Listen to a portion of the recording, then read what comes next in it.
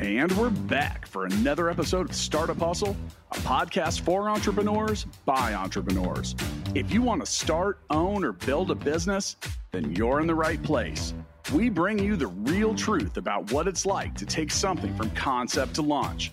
From growth, innovation, experience, failing, or winning big, we've got you covered. So let's get down to business with another episode of Startup Hustle, brought to you by Fullscale.io.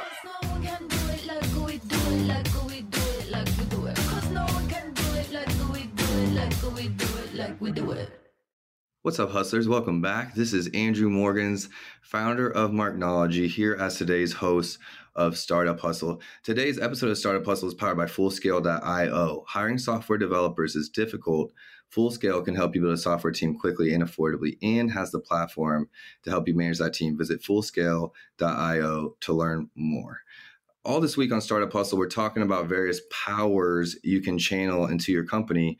Yesterday, Matt Watson talked with his guest about the power of AI. And today, we're going to be talking all about vulnerability and the power of vulnerability. Today's guest, David, welcome to the show. Thank you. You're welcome. I was going to take an attempt at your last name, and I got chicken right at the end. So it's the silent H, so it's Korpenning. Korpenning. Awesome. Thank you so much. I didn't want to butcher it, but super happy to have you on the show. Calling in from Colorado. Specific area? Manitou Springs.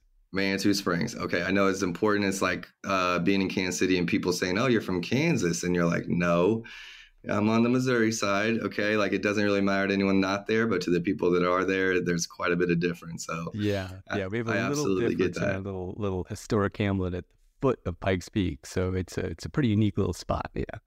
No, I totally get it. Honestly, the same thing in Miami. Like, when you're not from Miami, you haven't been there, you're like, oh, it's Miami. And they want to tell you, no, it's Fort Lauderdale, quite a bit of difference, you know. Look, for me, they're all 1,000 miles away. So no semantics, but honestly, super excited about today's topic.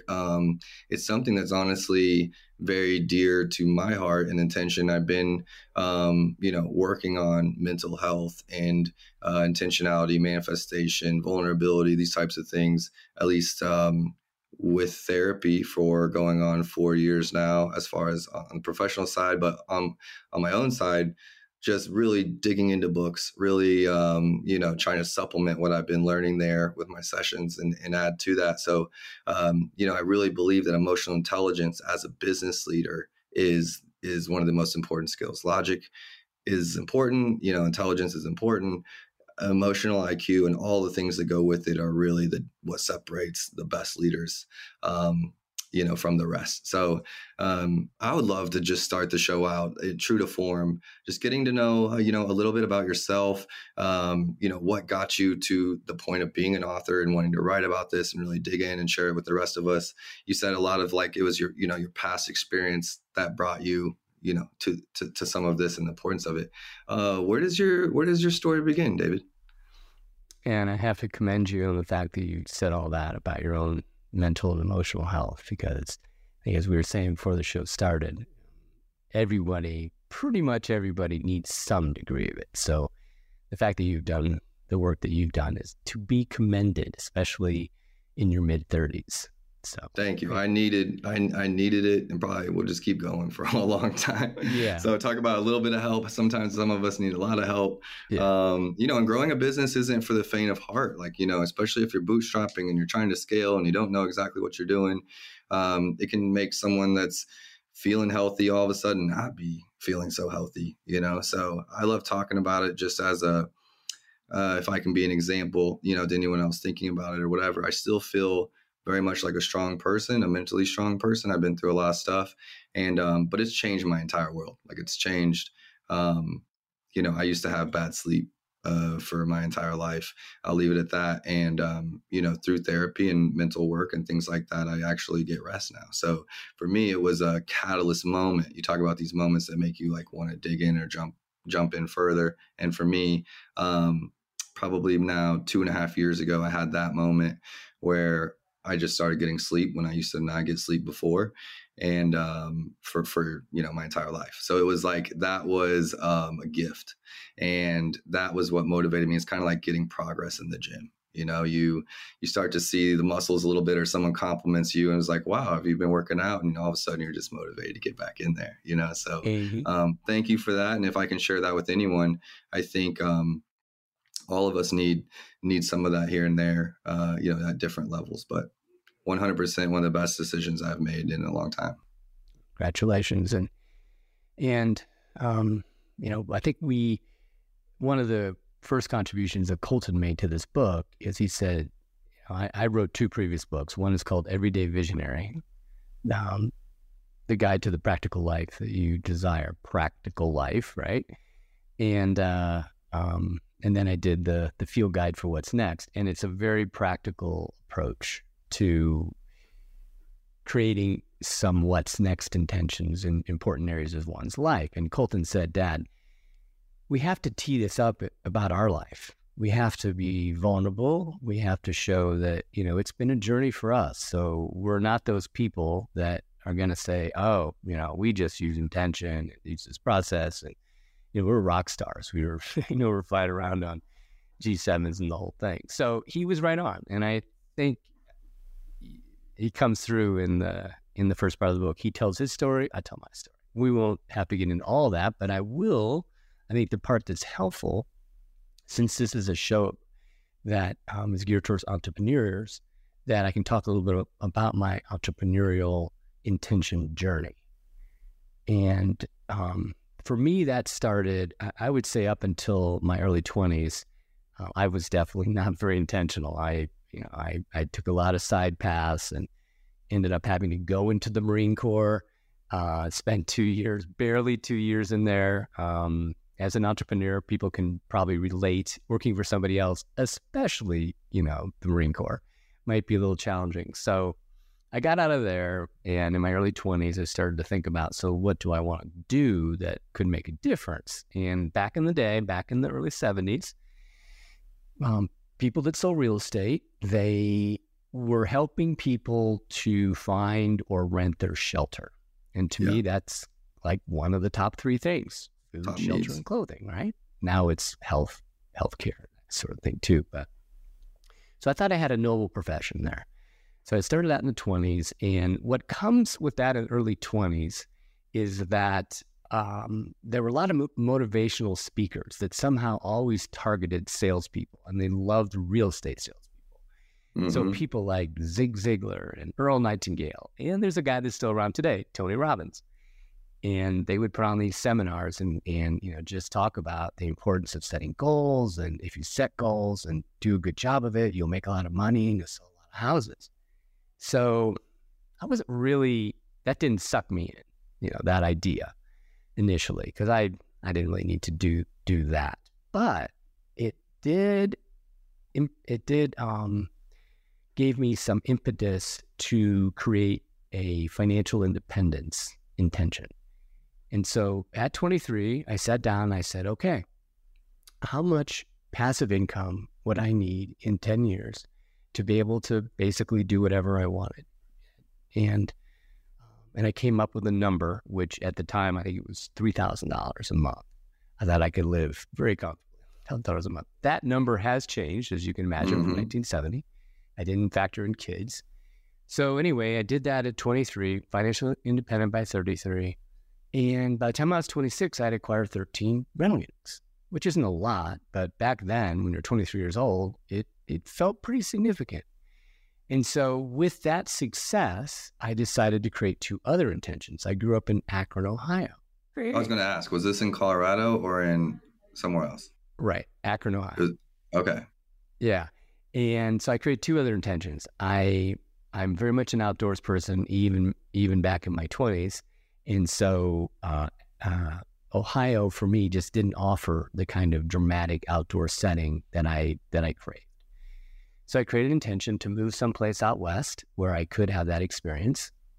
Not to say that I also wanted someplace a lot sunnier. And, you know, I think we sit at about 300 plus days a year of sunshine, and it's a lot less in Ohio. So I set that intention. And then also I said, I want to get in a significant relationship. So by 26, I felt I was ready for that. And in a very short period of time, that happened. met my now current wife of 44 years. Oh, congratulations. And thank you. And moved out west to Manitou Springs, Colorado. So what that did for me is those successes that I had early on really hooked me on the idea of creating intention. And I know that, none of those things magically appeared. My wife didn't come falling out of the sky. Magically, I didn't find Manitou Springs, Colorado, and all these properties I had. But I came to recognize that it did provide me a lens to look at all the opportunities that were being presented and say, no, not that one, not that one, that one. So, with that confidence, I have pretty much been using intention now my whole life. And I think for entrepreneurs, it's a pretty easy sell to say, okay, entrepreneurs use intention. Their first thought when they're going to start something is, okay, what do I want to create, a product or a service? And so that is the first thing. They create that intention. And then the one thing about entrepreneurs, typically, you have to write a business plan. So you have to write something up so that you can talk to other people. Guide. Yeah, your guidebook about it or whatever. Your guidebook. You have to bring employees on. You have to maybe bring on another partner. You have to convince a bank, that this is all good. So entrepreneurs have already grounded in the concept of using intention. And I would say what I'd like to encourage is, you've used it there in that part of your life, consider using it in other important areas of your life. I love that. And I have a little bit to add in regards to, for me, just sharing where mine was. It started, for me, my intention's always been like small, not these big grandiose ideas. I dream much bigger now than I did when I got started with my business, because I know it's possible. Why is that? Why do you think that is? Limiting belief. I just had a lot of limiting belief, I think, and I didn't see the life I have now for myself at that time. I saw I was going through a divorce at 25. I found myself going through a divorce at 25 years old. I was heartbroken. Never imagined that for myself. That was not my intention for sure.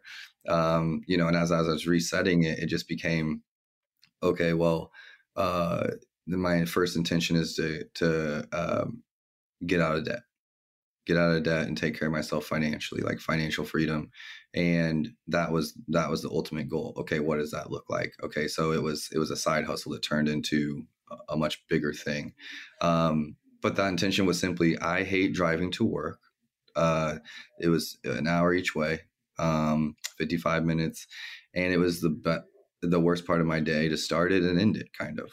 It was just traffic, stoplight traffic.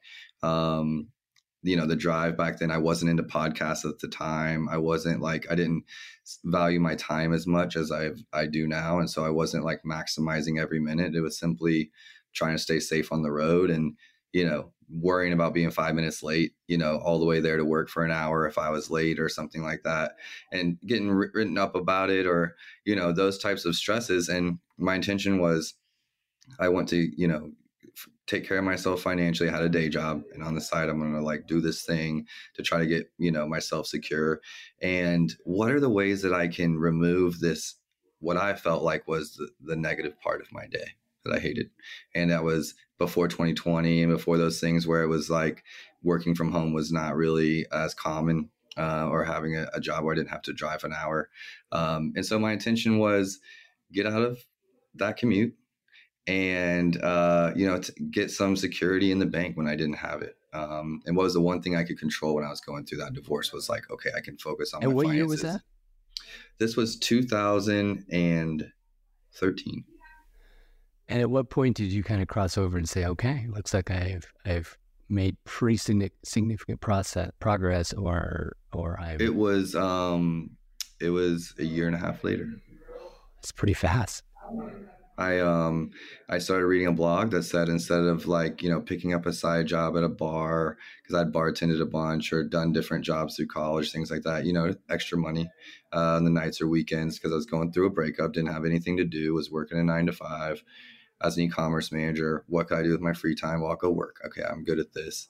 And I was reading some financial blogs that were like, double down on what you're passionate about at work, or like what you think you might do or whatever. And I didn't have dreams of a business at that time, but I was loving e-commerce.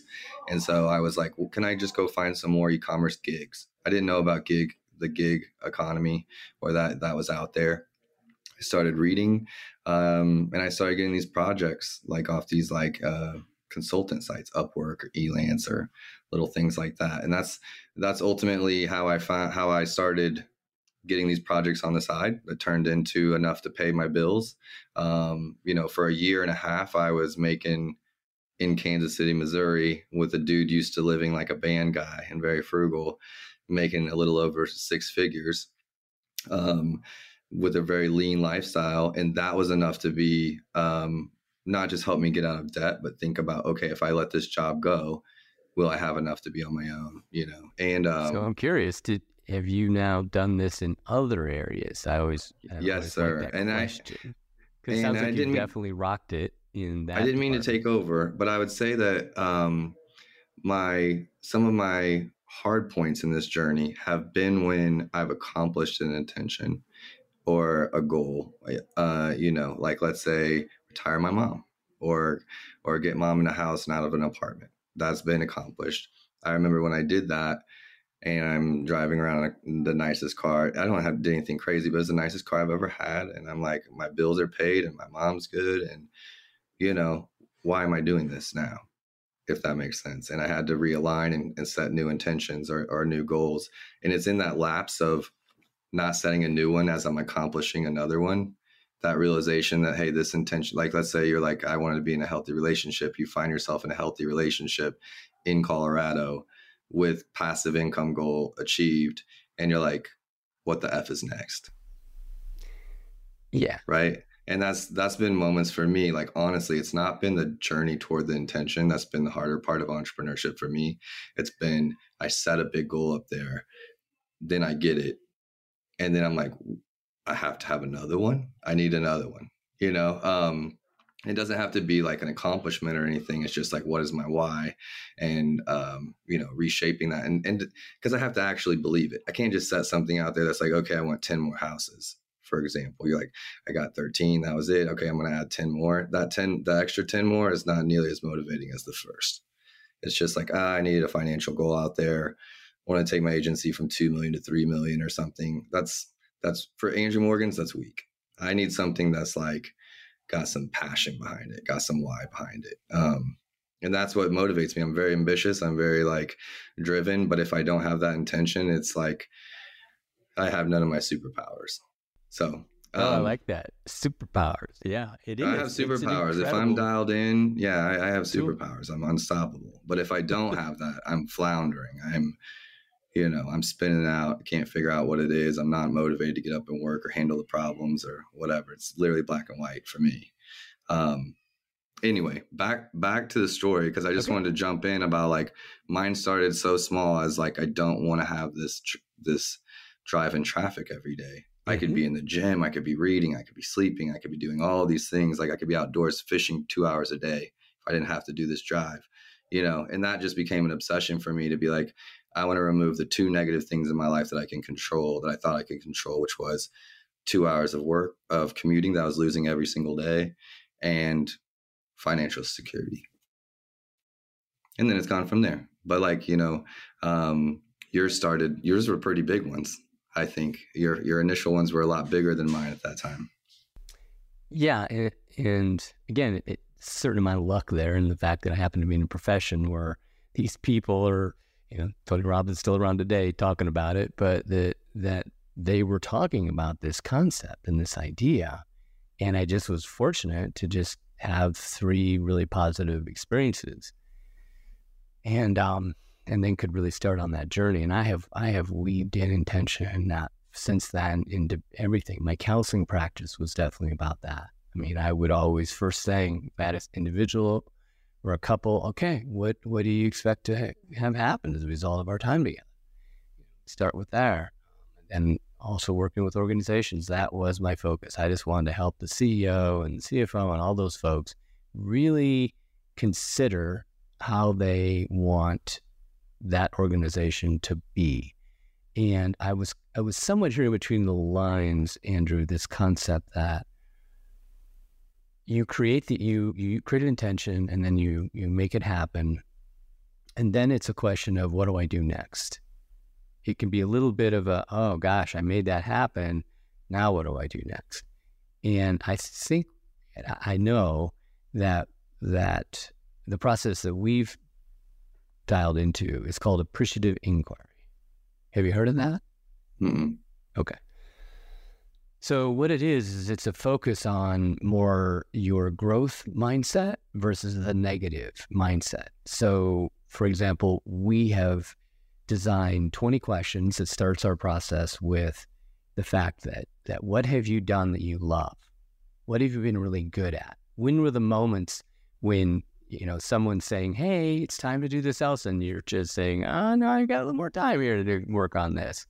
Or the people have given you feedback and they've said, Andrew, you're just really good at designing e-commerce sites. And so anyway, we have a process that helps people ground themselves in who they are and what they've been good at. And I think that the only third part of it, if you thought of a Venn diagram and you had, these are all the things that I love and I'm good at and would like to do more of. And then here's the circle with all the things that I've been told I'm good at, I know I'm good at. And then the third circle is, if you're an entrepreneur, what does the world need? What kind of a product or service does the world need?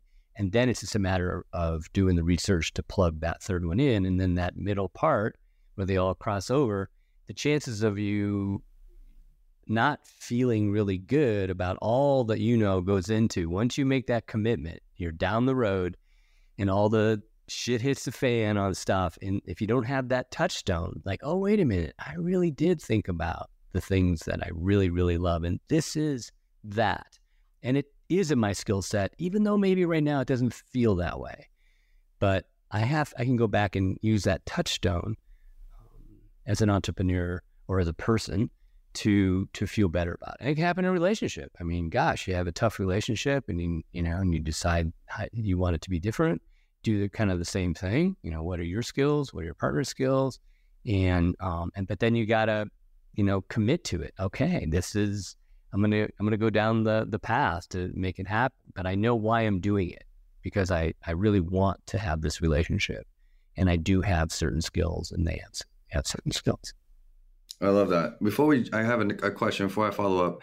Shout out again to our sponsor. Finding expert software developers doesn't have to be difficult. Use the Fullscale platform to define your technical needs and then see what available developers, testers, and leaders are ready to join your team. Visit fullscale.io to learn more. For me, coming out of divorce and building my business, I put a lot of emotions and EQ in a box. It was a wreck. It was, damaged, so to speak. It needed time. And I used my logic brain to get me far in e-commerce and the Amazon industry and what I was doing. Just straight logic, just, data, reverse engineering problems like I went to school for with computer science, things like that. Just logic. And, but knowing all along, I'm self-aware enough to know that, like, okay, you have to deal with this eventually, if you want to be in a healthy relationship. And, really setting your intention for people, like, going into a friend's house, setting your intention before you go in there. What's my energy like? What kind of energy am I trying to bring into their home? Same thing in a date or a relationship, just being like, okay, is the expectation literally just to have some fun and be social and get some social interaction? Is it to, date to marry? Am I looking for someone to teach me things I don't know in a relationship? Am I looking for someone that's, going to just comfort me here so that I can take risks over here? Like, what is that intention? And you'll be much happier with that. But jumping from there, maybe you can help me make this leap. Like, where does that intentionality, or that intention. See, I learned a lot about intention in church. When you come into church, I'm not as religious anymore. I'm spiritual. But when you come to church, you come with an intention. What are you trying to get? If you're trying to get something from God or the speaker or school or this yoga session or whatever it is, right? You come in there. If you're looking to get something, 99 times out of 100, you're going to leave with something. because you wanted to get something out of it. And if you know that you're trying to get something out of it, you're there open, your mind's open, your eyes are open, your ears are open, your heart's open. You're like ready to receive something. If you're not in that point, rarely does it happen. I believe, like, you can get something out of the worst events or networking meetings or whatever if you set your intention to get something from it and then go get that. Where does vulnerability play in? I want to give that a chance to breathe a little bit and kind of hear your thoughts on that. How do you go from, having absolute focus, all in, dialed in, extreme focus and intention on what you want, and anything that's opposing that or a distraction from that? That's really what you have to learn about when you have no opportunity, and then you get a lot of opportunities as your business grows as an entrepreneur. Now you have way more opportunities. You used to fight just to get opportunities, and now you have to say, no, this goes against my intention or my what I'm actually trying to get. Vulnerability has always been not a difficult subject, but a difficult thing to wrap my head around in regards to relationships in and out of business, and when to be vulnerable as a leader and when to pull back and be strong and buttoned up. And how did vulnerability impact you in regards to your journey? It's a really interesting question. I don't think I've ever been asked that one relative to the journey. I can, I don't know, there's a lot of different ways to enter that, but one that really just kind of comes up for me right off the bat is that I did, when my son was probably 4, I just felt that I didn't understand the concept of unconditional love. I grew up also in a very evangelical Christian family with a father who was balls to the walls kind of evangelical. I am, I'm an atheist, so I have the opinion that show me the evidence and I'll consider whether, there's 100%. A God or not. So it's not that I'm saying there is no God. I'm just saying there is no evidence for a God. So, so that's that little backstory there. But I didn't, were you raised in an environment where words, I'm sure you could say, that's a big litany that you get, that everybody in the church is loving everybody, and I never felt it from my father. A little bit from my mother, but she just was emotionally stunted as well. So I ended up going and doing therapy with the therapist that my wife had just used and her best friend had used, and he was a psychiatrist. And he, we sat down in the room and I would tell him these stories, and why I became comfortable with using the F word in our title is that I would tell him the story about how I, grew up, and he would just say, fuck that. And he would jump up and down on his couch, and I'd go, I guess maybe that wasn't such a good thing as I was growing up.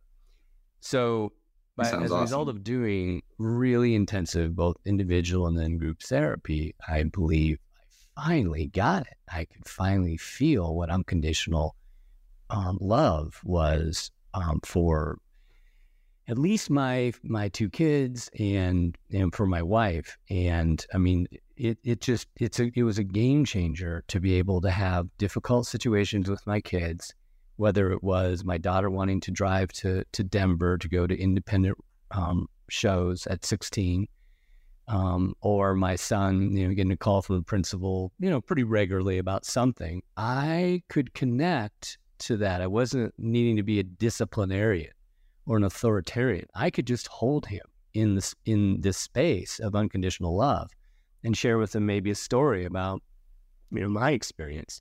I didn't have to tell him, hey, don't do this again, because that doesn't go anywhere anyway. But there was this holding of my both Colton and Chelsea in a way after I did that therapy that then, and there's a vulnerability to it.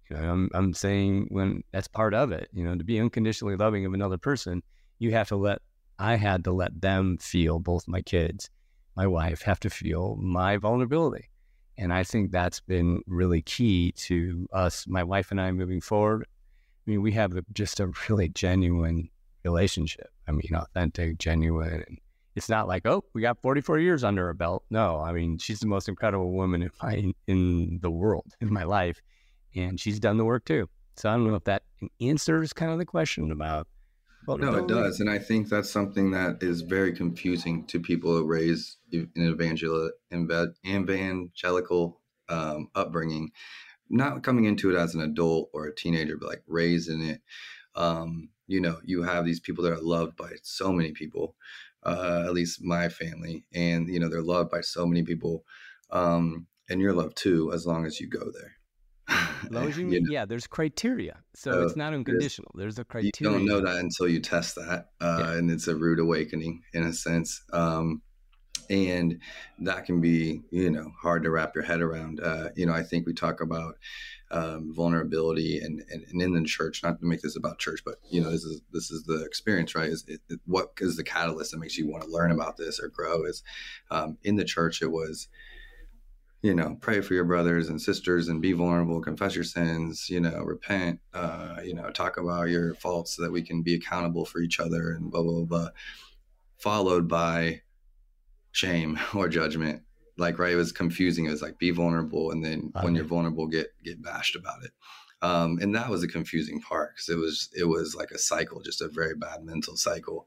And then you leave that and you're like trying to figure out, okay, now I'm not in that community.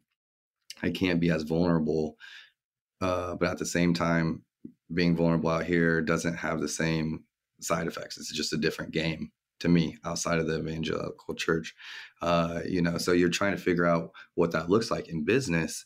I think if you're hiring us as an agency, a marketing agency, and you're the brand, you created the product, but you're hiring us to help you with this thing.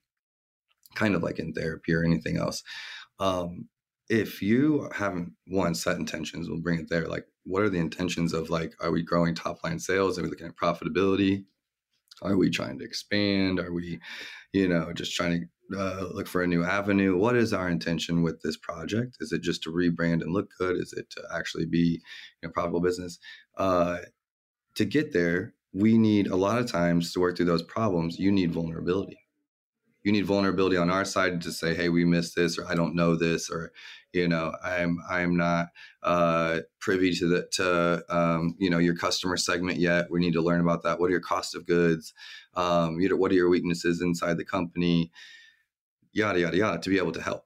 And in the same way, we have to talk about from our side, we're not superheroes or gods either. We have to be like, these are some of our vulnerabilities or some of the things that we can miss if we don't talk about it enough or this or that. And there is this level of, okay, if I show them this weakness, then it makes us not look as great or buttoned up, right? It doesn't make us look as posh. And when you know that people take, vulnerabilities for weakness at times, it makes you worry. But when you really know that, look, there's no way we get we hit these goals together if we're not that way. It is definitely this dance that I still am trying to learn in regards to business and how that ties in to actually getting help. So I know that was a bit open-ended, but to bring that kind of in from where I learned about it and then coming into the business world and trying to apply this as someone that's learned these hard lessons kind of young about, what that can look like around your loved ones, your caretakers, whatever, to now you're in business. You've learned all these different skills to cope, fight or flight, protect yourself, vulnerability. And then you're trying to either get in relationships or I think of business and dating very similarly. It's just a courting process. It's a dating process. It's a trust building process, all of those things, communication, vulnerability. How do you do that effectively? And when you do it right, it can be very, very powerful. We get amazing results. So that's how I would think about it in regards to just how that applies to me every single day. I'm going to have several calls after this podcast where I'm going to be talking to a business owner about specific situations. Just happens to be today where we're going to be talking about issues on both sides. Whether it's a growth opportunity, whether it's, and there's going to need to be vulnerability. If I've had 6 calls today, I've got 3 or 4 where there's going to need to be vulnerability in play. So for me, it's an everyday thing. Yeah. And I have found that if I'm on my best game, I ask the other person, what is your desire from our exchange, whether it's, a friend and we're having a little rough spot or whatever it might be. And let's start with figuring out a common intention.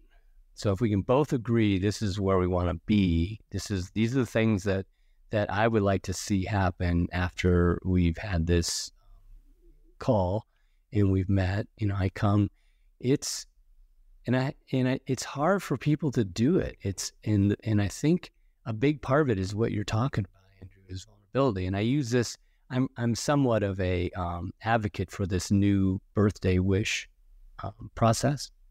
So as you know, I don't know what we're talking about. Right. I'm okay. Kind of creating this. It's a movement. Okay. The birthday wish changing situation. So, you go to a birthday party and they set the cake in front of somebody and they put however many candles on the cake. In my case, it's down to one because otherwise we're going to turn the house on fire. But anyway, you put the candles out there and what do people say? Make a wish. Think about something you'd really like to have happen. But then what do we say when they blow out the candles? Don't tell anybody.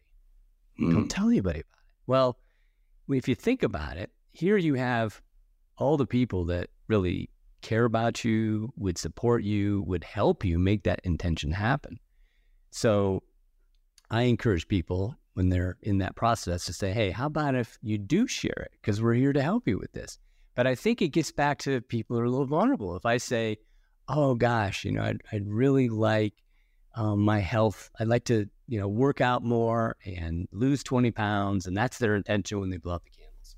And if they share that, are vulnerable about that, then it could be scary. Because I think it's pride. It's pride and embarrassment. I think we all have a certain level of that, right? And it's, what if I tell them that I want to lose 20 pounds and then I eat this whole cake? Right. Or I tell them that I want to spend more time with my friends, or I want to do this. And then what if I don't? What if? So I think you've really hit, a pretty significant nail on the head, which is to really, I think, live an intentional life, consciously intentional life, is that you got to take the risks. You have to share your intentions, what you really, really think are important to you, with the people that can help you make it happen. And don't be afraid. I mean, you have to start out with people. Like a lot of times when I talk about something with my wife, I'll say, okay, I'm kind of tender about this, so be easy on me when I tell you about this. So she doesn't immediately go, oh, have you thought about this? That, I say, no, just give me some space. And so she's learned that when I say that, that's kind of what I need. So it's actually kind of a social contract, social process. And you find people that are like that, that can support you in being vulnerable about your deepest desires. Yeah. I have a best friend, might be the first person in my life. We've been friends like 6 years now. We're business partners in a different business, real estate, so property management, rentals, things, Airbnb, short-term rentals, things like that. And we 100% set our goals for the year, talk about what we're trying to get done, and we go and try to help each other do that. If that's taking a trip to Spain, if that's seeing your mom, if that's getting healthy in the gym, if that's whatever those goals are, we share them. And we also have the practice of taking one of those goals for ourselves. So if there's 4 of us sharing our goals, we each take one of the other person's goals and make it our own. You get to pick and choose. There's a lot to choose from. There's personal goals and business goals and health goals and things like that, or intentions. But it's a way of kind of sharing and checking off the list together. And do you find that has been helpful when that you've shared it? They check in with you and say, hey, Andrew, how's that going with the trip to Spain? It's something that you have to learn, because in the environment I grew up in, it was a lot of that can't happen, that won't, a lot of negativity. So sharing it literally only opened yourself up to negativity and all the why nots and have you thought of this and have you thought of this. As I've accomplished more in my life, I get less of that, because people are like, well, shit, he does what he says he's going to do. like, you know, and I have that reputation, but before, and you haven't proven those things and you're sharing those goals, and it's just like you're really setting yourself up to be discouraged. But I think if you're around people that you trust, that maybe you've accomplished some goals with, you have to know when to have that vulnerability, right? But around those people, very much so, because I personally am a man of my word, and I've tried my hardest to live a life that if I say I'm going to do something, I do it. And I have a pretty great record in that regard. And so for me, if I post it on social media, if I post on social media, or if I don't do everything, but if I set a goal, or I'm going to do this, or I tell my friends, I've now said out loud what I'm going to do. I set my intention, so to speak, and I don't want to make a liar of myself. So it's kind of like knowing my little ticks or whatever matters to me. And like, if I say I'm going to do something, I was raised kind of by my grandpa, kind of old school, and a handshake was all we needed, you know, cowboy kind of mentality. If you say it, keep your word. You know, if I say I'm going to show up to help you move, I'm not going to cancel. If I say I'm going to be at dinner at 7, I'm going to be at dinner at 7, you know, that kind of thing. And in a world where everyone's so flaky and maybe and whatever, I think it's an amazing way to stand out as a young person. And so for me, it's just been kind of my thing. And so if I say it out loud, maybe I want that little bit of embarrassment there, or that pride there, or that I will have to eat my words, to kind of motivate myself and stay driven. So, I just don't, I care there's somewhere in there along the way, and I'll save that story, where I stopped giving a fuck what people think. Like, I just stopped. I had a big high, and then had this big enlightening moment. And I was just like, I still care, but in comparison to what I used to, I really don't. And so I really only care about the people that I have this vulnerability with, this trust. These are the people I care about. I care about their opinions. I care about letting them down. The rest of the world can go do whatever they want to do and look at me from afar. I don't really care, right? But it's these people I don't want to let down. And so, you know, I say it, and if those people see me fail, I don't care. The people around me will see me give it my all and try to make it happen. And I feel like they'll understand, you know. So it's kind of these different things that you learn along the way that can help you in the other ones. And for me, vulnerability was when I had something to actually be proud of myself for. I had accomplished some of the things I said I was going to do instead of just talking about them. It allowed me to be like, no, I'm just going to say that. I'm going to say that I'm going to get this. Like, you know, there's been things in my career, this big Amazon conference. I remember going the first year, and I looked at my best friend, the same friend I was talking to, and I said, I'm going to speak at this conference, you know, and it's a goal. It doesn't matter. I could be successful and never speak at that conference. I could, you know, but it was a matter of saying it out loud and saying it to someone, so that when it happens, I can be like, Ryan, remember when I told you I was going to speak here? Well, they just invited me to come speak, you know, and those are the things that now when he has something that he wants to make happen, you know, he's going to remember that moment and feel empowered to be vulnerable, to be like, I want to do this and do it, you know, because we have that relationship between each other. So you're never able to look back and be like, I said I was going to do that and I did it.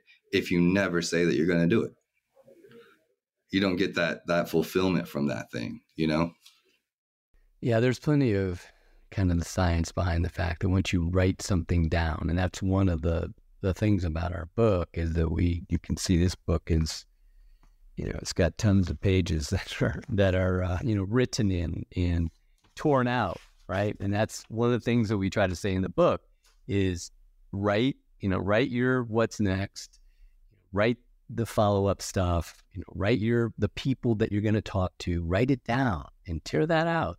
Put it someplace where it's going to remind you, whatever, on the dash of your car, in your bathroom, because just what you said, it's just another way that the brain starts to integrate, this is what needs to happen in my life. So I commend you for the concept of definitely writing things down and sharing them. You found a trusted group of people that you can, you know, talk to about that. And the one thing that we have found that I think can be helpful when all this is just a real once you start on a road to do something important, there's a lot of detours that can happen. There's a lot of stuff that can get in your way. But if you can always go back to saying, why am I doing this? Well, because I do love this concept of, like, for me, I never thought I would do podcasts. I'm a research and writer. I love to sit at this desk that I'm at, and I've got Google Scholar open, and I am just, cut and pasting all this stuff about whatever topic I'm in. So I love it. I love that. So when Colton said, Dad, we're going to do these podcasts, it was like, okay, what's that going to be like? And I would, go back to the touchstone, which is I love doing this project with my son. I'm really wanting to encourage people to use more intention in their lives. And I go so far as to say, I really believe that if we could all start using intention on a lot of, significant issues, if we could get more on the same page, with whatever we're talking about, world peace, the environment, social causes, if I can sit down with another person who's different than me about this idea, and we can both talk about our general intentions for how we would like to see this area of the world different, I think we can make a lot of progress. I can't disagree. I think I've told something to my friends before that I'm a very opinionated person. Mainly because I've thought about whatever I'm saying a lot before it comes out of my mouth. I just think nonstop. So even when I'm supposed to be chilling, I'm thinking about topics that I want to have an opinion on, and that's just who I am. I'm very passionate. My relationships mean everything to me, but I've said to my closest friends or whoever I'm dating, whatever, I will offend you. I'm sure I'll upset you without even knowing half the time. And I'm like, but if you will bring it to me and talk to me about it, like, hey, this bothered me, or hey, you upset me when, I promise you my intention is good. Like, I trust myself to know that my intention with whatever I said was coming from a place of passion or love or whatever, and I misunderstood, or I didn't realize that was happening. But I promise you my intention is good. And with my friends, with the ones I love, if that makes sense. Like, I'm like, there's nothing in me that's malicious. To the vulnerability again. I'm you got to be not malicious to say I said this, and my ego thought it was the right thing to say. I did that with my wife just the other day. I blurted something out, and she, kind of called me on it, and my first response was, well, why are you calling me out on this? I thought it was fine what I said. But then as I thought about it, I had to say, you're right. I'm sorry. That was the wrong thing. And it made all the difference. She said, thank you. It's not like and I hang my hat on that. Like, I'm like, look, my delivery, my communication skills used to be shit. My delivery, when you're not used to being heard, you talk 1,000 words around a thing instead of a straight line. Sometimes you want to be understood correctly, all those different things. These are my insecurities, right? But I can tell you my intention is pure. Like, I believe it to be pure. I just need to have communication around what that was, or how do we work it out, or whatever. And I think as long as you keep your intention right, the rest of it can kind of work itself out. The delivery or the method or if we're trying to get to good, we might both be coming at it from different sides. But if our intentions are in the right spot, like you're saying, with these big problems, we end ourselves up there. And I think the same thing with business, just to bring it back to the Startup Hustle community. Like, if I'm getting on a call with a client that's upset, right? Is my intention to establish our boundaries as a team because they were disrespecting my team? Is my intention to keep them as a client? Is my intention to just like hear them and work it out? What's my intention going in? What's their intention? If their intention is just to point fingers and blame, we're going to get nowhere, and what can be hard, to be completely transparent, is to be 36 and know this and talk to a 71-year-old that doesn't. And, that's a realization too, because I'm like, I know nothing. I'm just barely, figuring out business as I go. But some of these things are, you might need to be the leader at 36 in a conversation with a 70-year-old businessman that's worth 10 times what you are, because, just different paths, and still be at a 101 in regards to communication or how to set things up or how to have conversations. So, something to always learn, and a good reminder. You said, if I'm in a good spot, I think you said, if I'm in a healthy spot, I go into a conversation and I say, what's our intention here today? And I wrote that down. I think that's an amazing reminder to just start a conversation off that way. If it can go, right or left or up or down, and just say, hey guys, what's our intention of today for this meeting? Let's keep it there. And I'm going to be using that today. So thanks for the reminder. Yeah. Okay. So as we're rounding out, I could talk about this all day because this is literally one of my favorite subjects. It literally is. And I have a million stories for it. But I like to end the show with a couple of questions. Like, one, what's something that you're working on that you're really excited about in your business? And that could be, the book, that could be Beyond 55 as a whole. It could be, you can share a little bit more of that if you like. And then the second part is, what's something you're excited about this year, either that you're working on or that you're moving toward personally, off the clock, David, in your relationships or with your son or travel or something like that. The main thing that I'm excited about is trying to motivate people to use intention more in their life. And certainly the book was the first step in that process. And then this, having these kind of conversations, you have brought out of me different thoughts and ideas about the use of intention that I would not have considered otherwise. So, and I'm hoping that listeners, you got to provide a lot of different entry points into, say, a topic, and maybe the entry point that you and I have been talking about, which is adding this vulnerability, being more specific about writing intentions, about bringing in your tribe to be supportive. Some of those things may resonate with somebody in a way that then they say, I know I've used intention, because everybody has used intention. They've made things happen in their lives, and either it was conscious or unconscious, or they haven't thought about it in a long time. So, so that's part of these conversations, to kind of find all the potential entry points where people can consider using intention more in their lives. So this is a big deal. My wife and I still own a little over 50 doors, and we have a whole team that runs those properties for us. And so I am getting more and more used to letting go and turning it over to the property manager, and she makes decisions. And yes, we don't make as much money as if I was doing it, but at 71, I've got this project, and I fly fish, I downhill ski, I golf 3 days a week, pretty hard. And then I like to have the time, as I was saying, to sit in front of my computer and think about things and make a contribution to the body of knowledge about different topics of interest to me. So those are two pretty important things. I love that. And where can people, if they want to, we talked about the books, where can people find them? Where can they contact you? Is it LinkedIn? Is it your website? What's the best way to get in contact or stay connected? The F is Next is our website. The F is Next. And there's a space there if they want to say, hey, I'd like to reach out to you, David. I'd even give you my email, david@everydayvisionary.com. And if somebody wants some help on how to move forward with any part of the process in the book, I'd be happy to do it by email. So there's that. And then the book is available both in Audible, Kindle, hard and soft copy on Amazon. Got it. And you guys know I love Amazon. And if you like the book, leave a review. It's the best way to help, an author get more visibility on all of those platforms.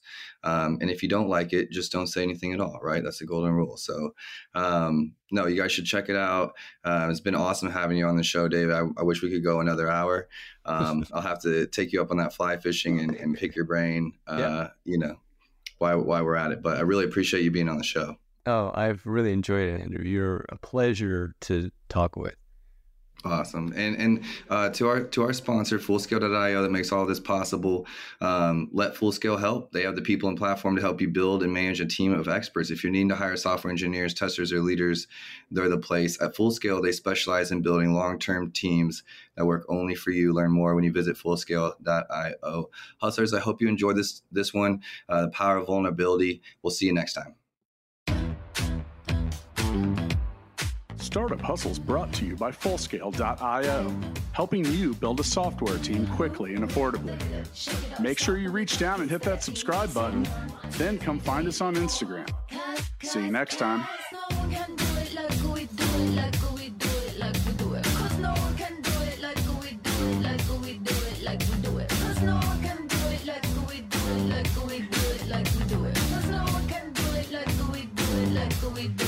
We do it.